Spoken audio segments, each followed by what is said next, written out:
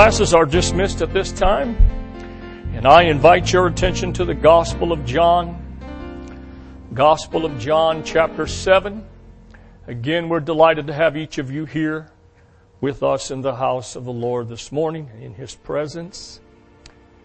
He said, where two or three are gathered together in my name, there I will be in the midst. Aren't you glad for the presence of the Lord? Amen, amen. Church wouldn't be much fun if Jesus was not here. It'd just simply be a social gathering. That's not to say you can't have fun in a social gathering. But we are here to celebrate, to exalt that name that is above every name, the name of Jesus. John chapter 7, verse number 37. John writes, on the last day, the great day of the feast, that being the Feast of Tabernacles, Jesus stood and cried out. He didn't just get up and say something. He stood up and he cried out, saying, if anyone thirst, let him come to me and drink. He who believes in me, he being a general neutral term, meaning humanity. He who believes in me, as the Scripture has said, out of his heart will flow rivers of living water.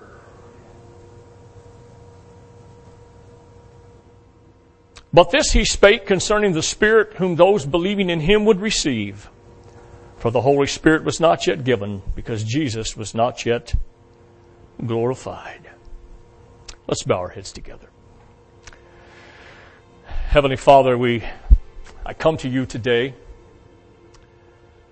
asking you to quicken my mind and my spirit as I stand here in your holy presence and before your people, to minister here today for a few moments from your word.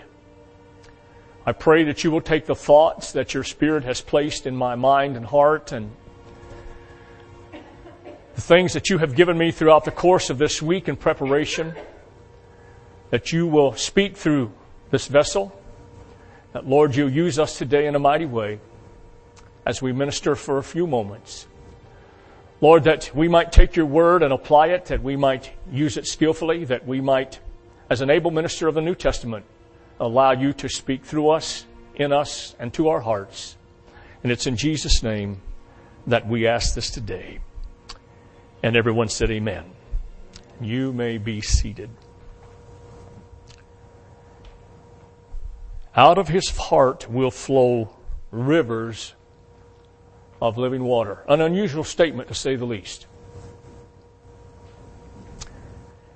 If you have done any reading at all in the Gospels, you have no doubt noticed that Jesus taught the people of his day using analogies and metaphors, or commonly known as parables. In fact, in Matthew chapter 13 and verse 34, Matthew records these words. He said, all these things Jesus spoke to the multitude in parables. And without a parable, he did not speak to them. Now, a parable, simply being, is a short, simple story designed to communicate a spiritual truth, a religious principle, a moral lesson, a figure of speech in which truth is illustrated by a comparison or an example drawn from everyday experiences. Jesus was notorious for using parables and for using metaphors. He could take the most common experiences and transcend them into a spiritual thought and a spiritual concept. Whereas a metaphor is a figure of speech in which one thing is spoken of as if it were another. In other words, taking a natural event, metaphorically speaking, and transcending it to a spiritual application, if you will. Now, I must admit, analogies, parables, and metaphors is a very effective method of illustrating and teaching biblical truths. If it were not so, Jesus would not have used them. Amen. It is very obvious when Jesus cried out on that infamous day, "If anyone thirsts, let him come to me and drink. He who believes in me, as the Scripture has said, out of his heart will flow rivers of living water." Now, in our Western way of thinking and in our Western mindset, it's really not easy for us to wrap our mind around the spiritual application and the truth in which Jesus was inferring here by making this statement. He was speaking in metaphorical terms of the Holy Spirit. We obviously have gleaned that idea and that concept from what Jesus is saying, but how does that relate to water and how does that relate to living water? Using living water to symbolize the Holy Spirit, which was to come, is what Jesus is illustrating here in this passage. You see, living water from a literal perspective refers to water that is on the move.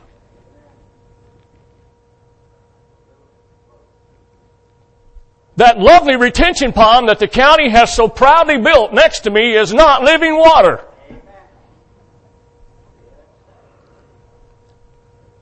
It's as dead a water as water can get. So those retention ponds that you see all over the county, here and there and everywhere, that are filled with water right now it's not living water. As a result of the Middle East, specifically Israel being a dry desert land with the exception of the Jordan River Valley, the people of Jesus' day understood the value and importance of living water. Water was a very, very high important commodity of their day. We go to our faucets and turn it on and there it is. It was not the case in Jesus' day. So the importance of water grasped their attention and grasped their mind when he said to them, "He who believes in me, as the Scripture has said, out of his heart or his innermost being will flow rivers of living water." They understood that. You see, at the most northern boundary of Israel, in Old Testament times, was a place called Lebanon. It is from the high mountain ranges of Lebanon that the infamous Jordan River has its origin. And the Jordan River was a very important part of the life of the Middle Easterners of this day, and no doubt still is today. As the waters would flow down from these mountain peaks, it begins its life-giving flow. In fact, it was the cedars of Lebanon that God chose to be used in the construction of the temple. He told Solomon, "You go to Lebanon and you choose cedars from Lebanon because there they would be the choicest of timber and of wood." At the base of a place called Mount Hermon, and you'll note Mount Hermon several times in the Bible if you do much reading in the Old Testament, just to the south of the mountain ranges of Lebanon actually begins the Jordan River. Well, I thought the Jordan River was that muddy river that Naaman didn't want to go dip in 7 times. In fact, it is the same Jordan River. But as the Jordan River flows through this dry desert land of the Middle East, it teems with life and it gives life as it makes its journey. It's not just a body of water that happens to flow through a part of the country. And it's not just a place where it just happens to be there, but it is a life-giving flow of water that provides. It's a means of commerce for those folks. It's a means of travel. Farmers thrived up and down the riverbanks and along the Jordan River basin as they provided food and the necessary things for life. And it was because of this flow of water that started miles and miles away up in the mountaintops of the mountains of Lebanon. And it began its flow that gave this livelihood to a otherwise dry and barren region. To a land that was mostly desert, dusty, dry. A lot of rocks, a lot of mountains, a lot of all of that stuff that we just can't hardly relate to. You see, it was a livelihood. The rich soil that lines the river basins gives life and food to all of those in the region, and continuing to give life to everything in its path.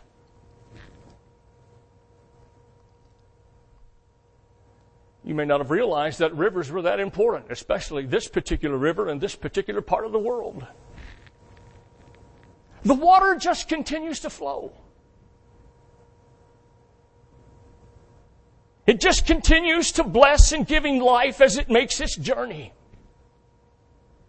It was used for multiple things. It was used for multiple things that made life what it was in the Middle Eastern countries of those days. With a multitude of tributaries flowing from it in all directions, south and east and west, as it made its journey.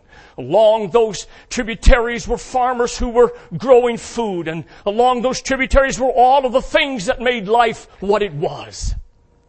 Using this metaphor and this idea and this concept, Jesus is illustrating that those who come to Him and are born again and drink of the fountain of the Holy Spirit will be rivers of life in our world and to our communities and to all who are around us. Amen. Without question, we as born-again believers have been blessed beyond measure. Amen? Amen.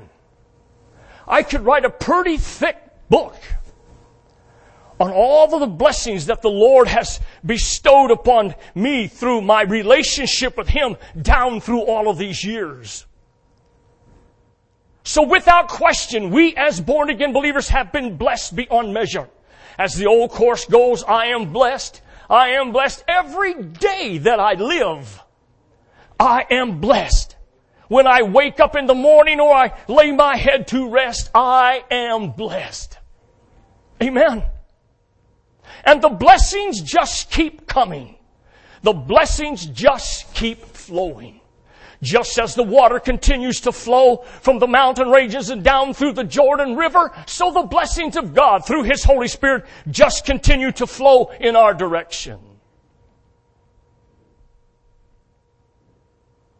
Jesus told His disciples, which is applicable for you and I today.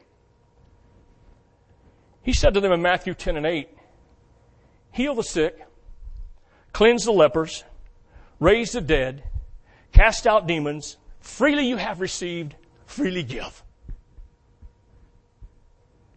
Amen. Freely you have received, freely give. We have received so much. Amen?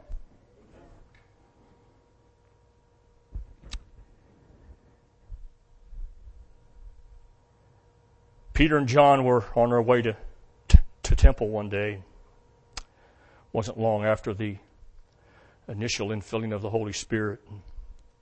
God was moving in a mighty way. And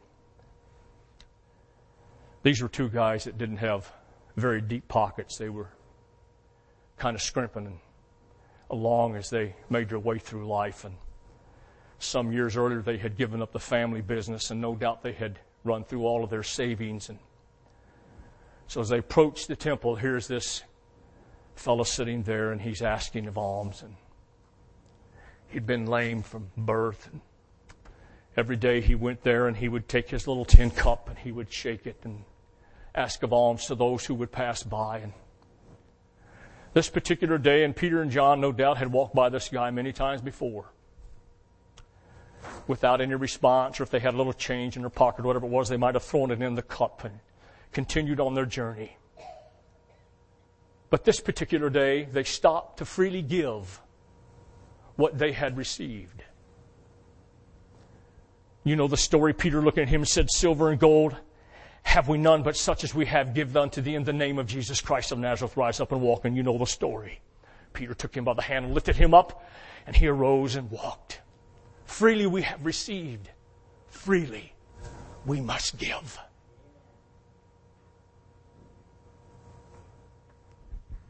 The question that comes to my mind at this juncture is this. Are we freely giving what we have received? of the mighty blessings that have been given to us through the presence of Almighty God in our life. Now please understand, I'm not talking about money in this context.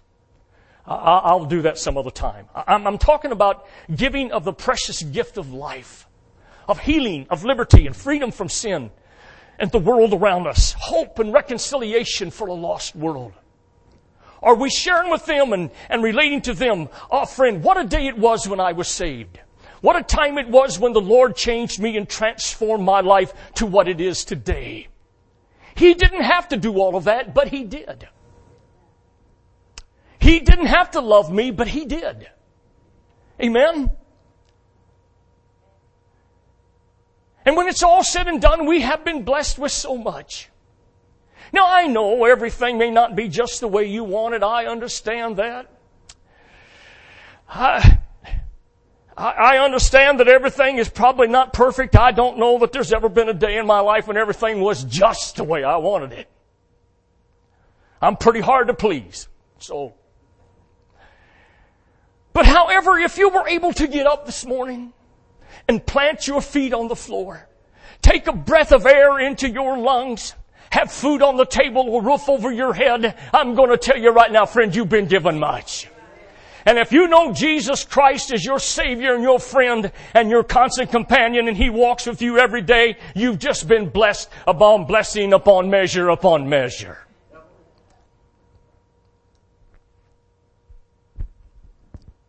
We have been and are being blessed every moment that we live and every hour that we get to spend in the presence of the Lord Jesus Christ in our life. Freely we have received, and freely we need and must give.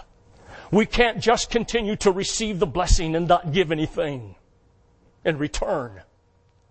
We must share that joy in life with those who we interact with. When someone asks me how I'm doing, I need to retort and respond very quickly. I'm doing marvelous. It's an awesome day today. Oh, but Pastor, I don't know, man. I don't feel so awesome. We must let them know that we have a hope beyond anything they can comprehend. Amen? When they want to know why and how we endure, we must be ready to share with them the joy of Jesus Christ in our life.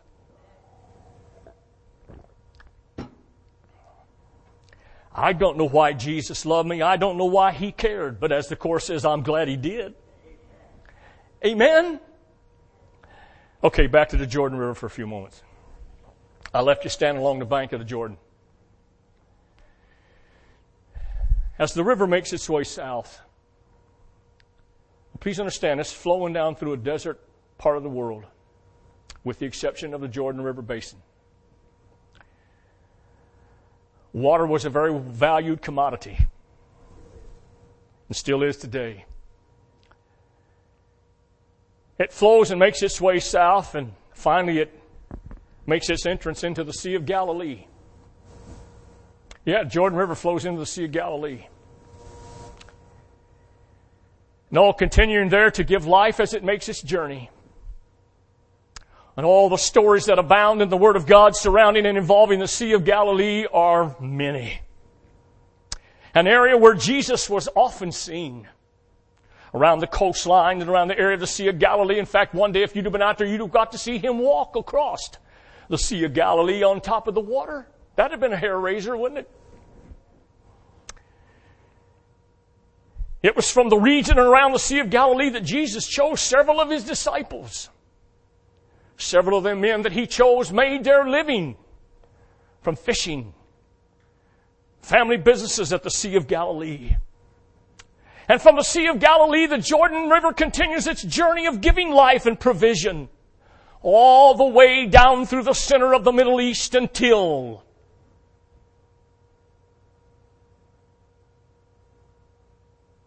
it reaches a very low and dreadful place.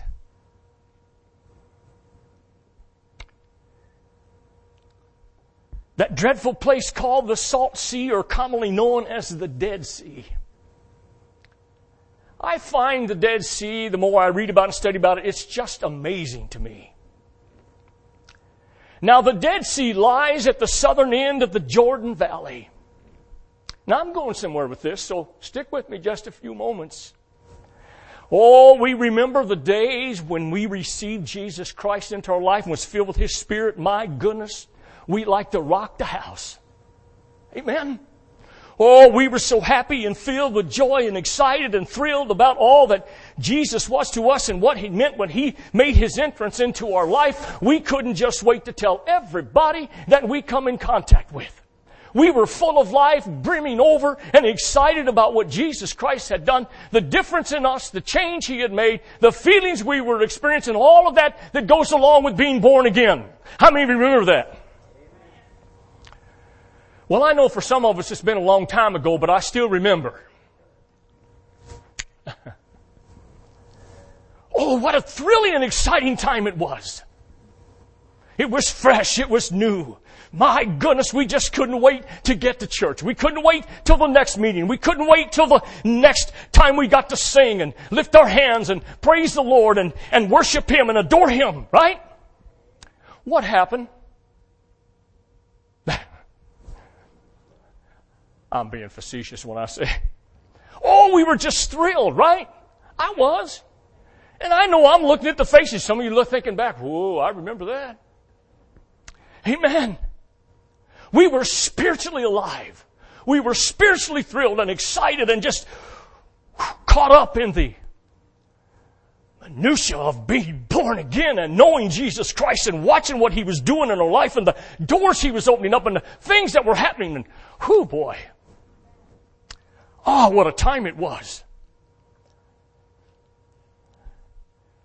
Feeling the call to the ministry, I'd stay up all night long and read the Bible and study. Now give me 5 minutes in the chair and I'm sound asleep. Till it's time to go to bed and somehow insomnia kicks in. I don't know what happens there, but oh, let me tell you. The Dead Sea lies at the southern end of the Jordan Valley, occupying the 53 deepest miles with an average breadth of 9 to 10 miles.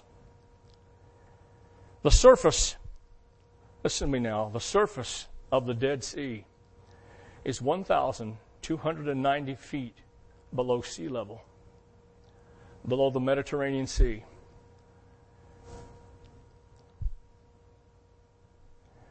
And it's another 1,300 foot deep at its deepest point.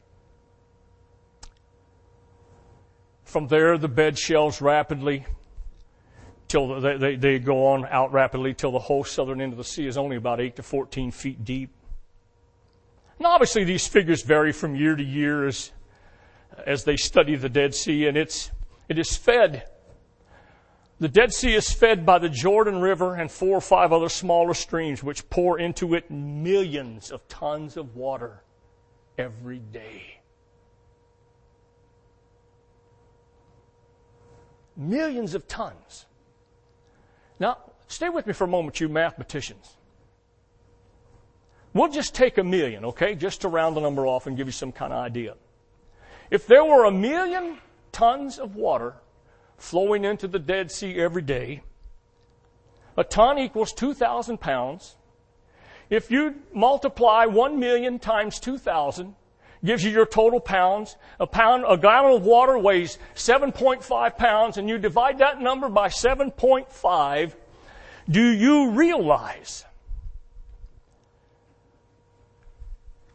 that 266,666,666 gallons of water would flow into the Dead Sea every day? Just 1 million.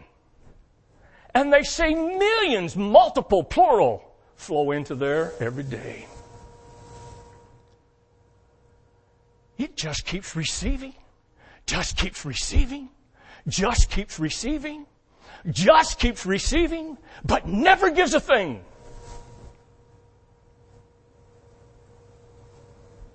It can't. It's too low. There's no streams that flow from it. There's no means for the water to flow on. There's no way for it to have a tributary going out of it. And the tragedy is it has no outlet. The Dead Sea cannot give anything. It's too far below sea level.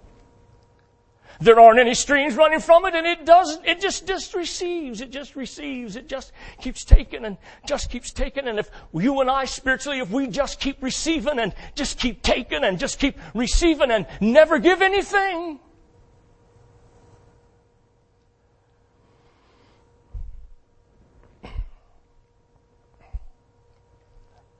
hour after hour, the water just keeps pouring in. But it does not change the condition of the Dead Sea. All that fresh water pouring in doesn't change it a bit. All it does is receive. It continues hour after hour. The water just keeps pouring in. It just keeps getting blessed and blessed with an inflow of water from the Jordan River. The water that once gave life for all of those hundreds of miles from the Lebanon mountains.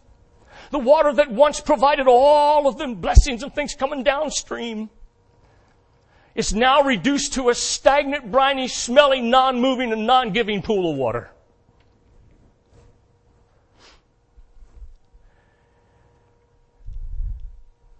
Amen. And no means of giving life. You know there's not one bit of life in the Dead Sea. There's not one fish. There's not one plant. There's nothing that lives in the Dead Sea. Amen. Obviously, the spiritual analogy is here. And that's the point I wanted to get to, going to give you a picture of what Jesus was saying here. He that believeth on me, as the Scripture has said, out of his heart will flow rivers of living water.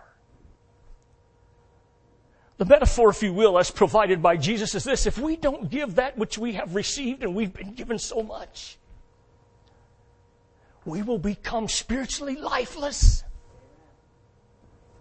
I don't want to become spiritually lifeless.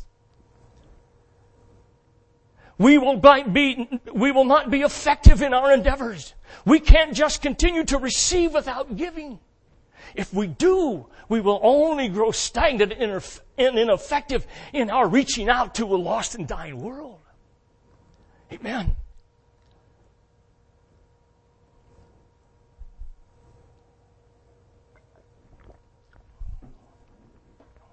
The church is a living church.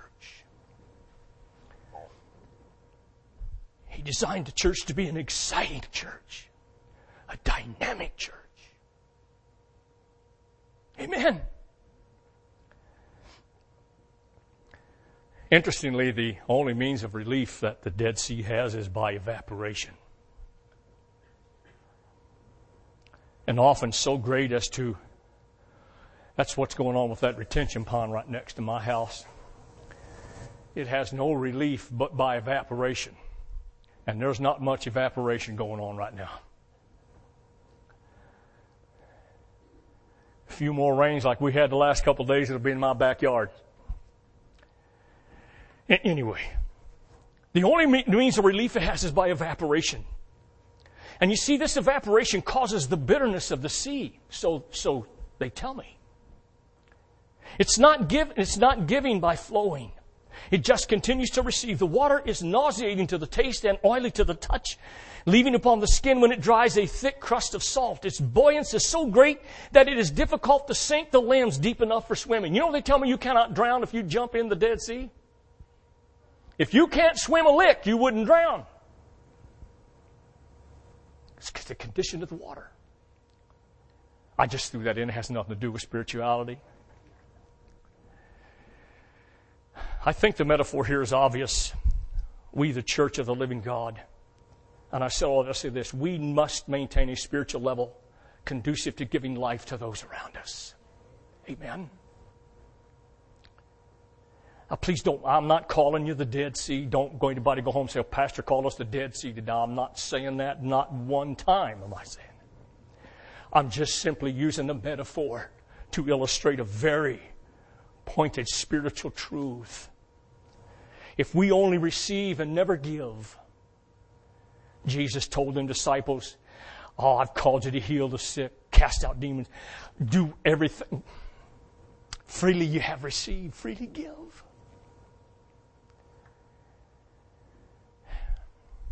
We must maintain a spiritual level conducive to giving life to those around us. And the only way we can do that is to give of the gifts of the Spirit which we have so freely received. We can't sit still and be dormant and think we are being effective. Amen? I'm almost done. Stay with me just a couple more minutes. Remember, Jesus said, if anyone thirsts, let him come to me and drink.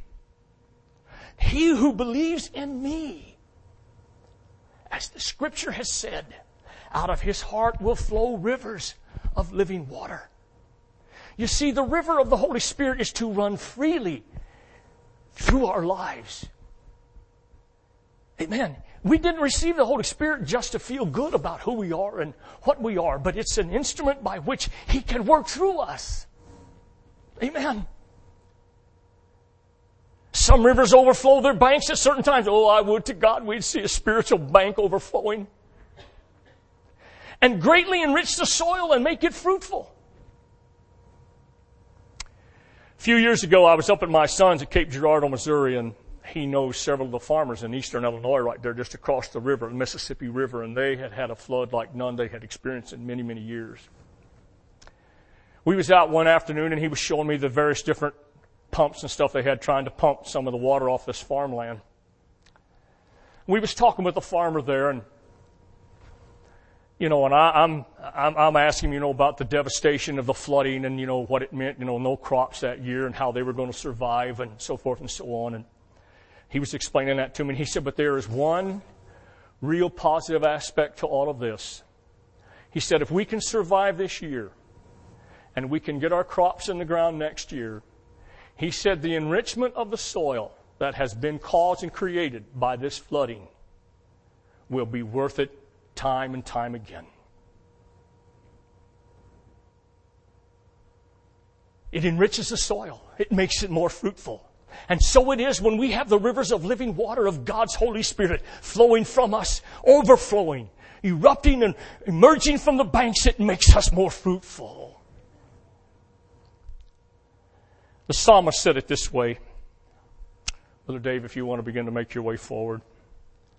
The psalmist said it in the 46th Psalm, verses 4 through 5. There is a river whose streams shall make glad the city of God, the holy place of the tabernacle of the Most High. God is in the midst of her. She shall not be moved. God shall help her just at the break of dawn. So often, and I include myself in this, please, those of us who claim to have the Holy Spirit, when asked how we're doing, or when the opportunity is given for us to share, if I'm not careful, I'll just say this about myself. I'll find myself wanting to complain about something.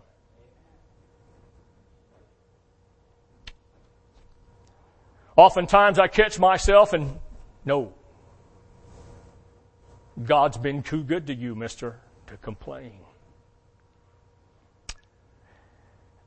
But I want you to know, my friends, if we truly believe in Him, as the Scripture has said, we have a Savior.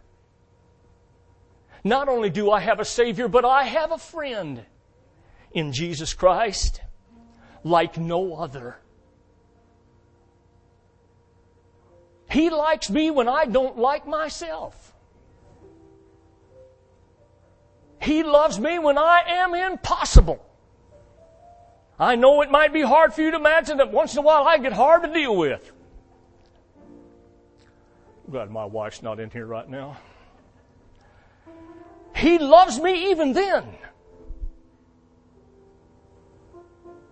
As a born-again believer, we have a hope and an assurance that others that do not have this hope can only imagine. If I don't live to see the sunrise tomorrow, I know that He has conquered death. I know that I have eternal life. I know that it will not be the end, but just the beginning. If we really believe and trust in all that the Scriptures have to say about Jesus Christ and who He is, we have so much to give to others. He is a rock in a weary land. He's a shelter in a time of storm. He's a pavilion that can hide me in the midst of all the storms.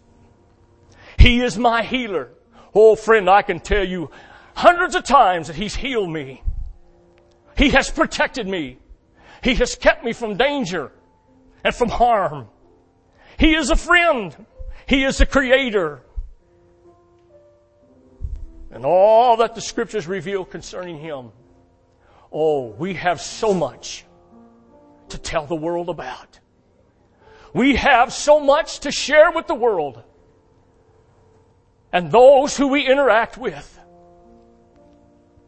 Oh, friend, I'm going to say this, and I'm going to say it carefully.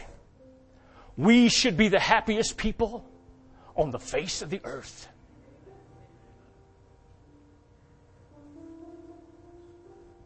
Well, Pastor, you don't understand what I'm going through. No, I may not, but He does, and I have life. And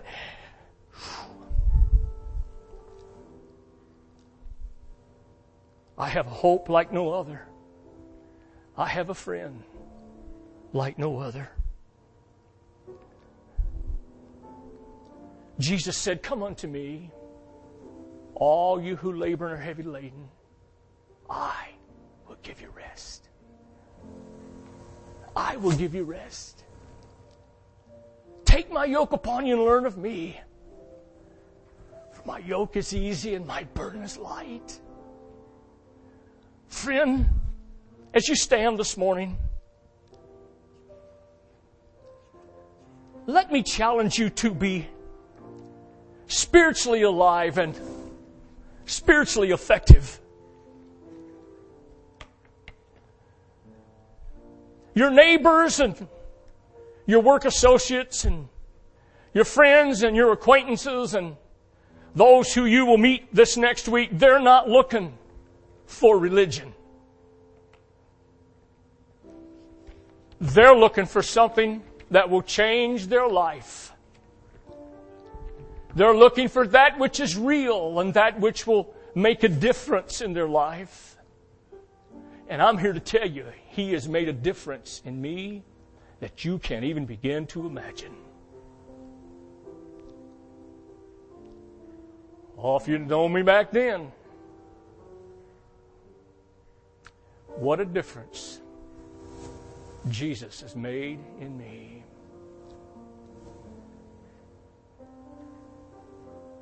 As we worship for a moment today, I'm going to ask a question, and only you can answer this question. Are you where you need to be and should be and want to be in your spiritual walk?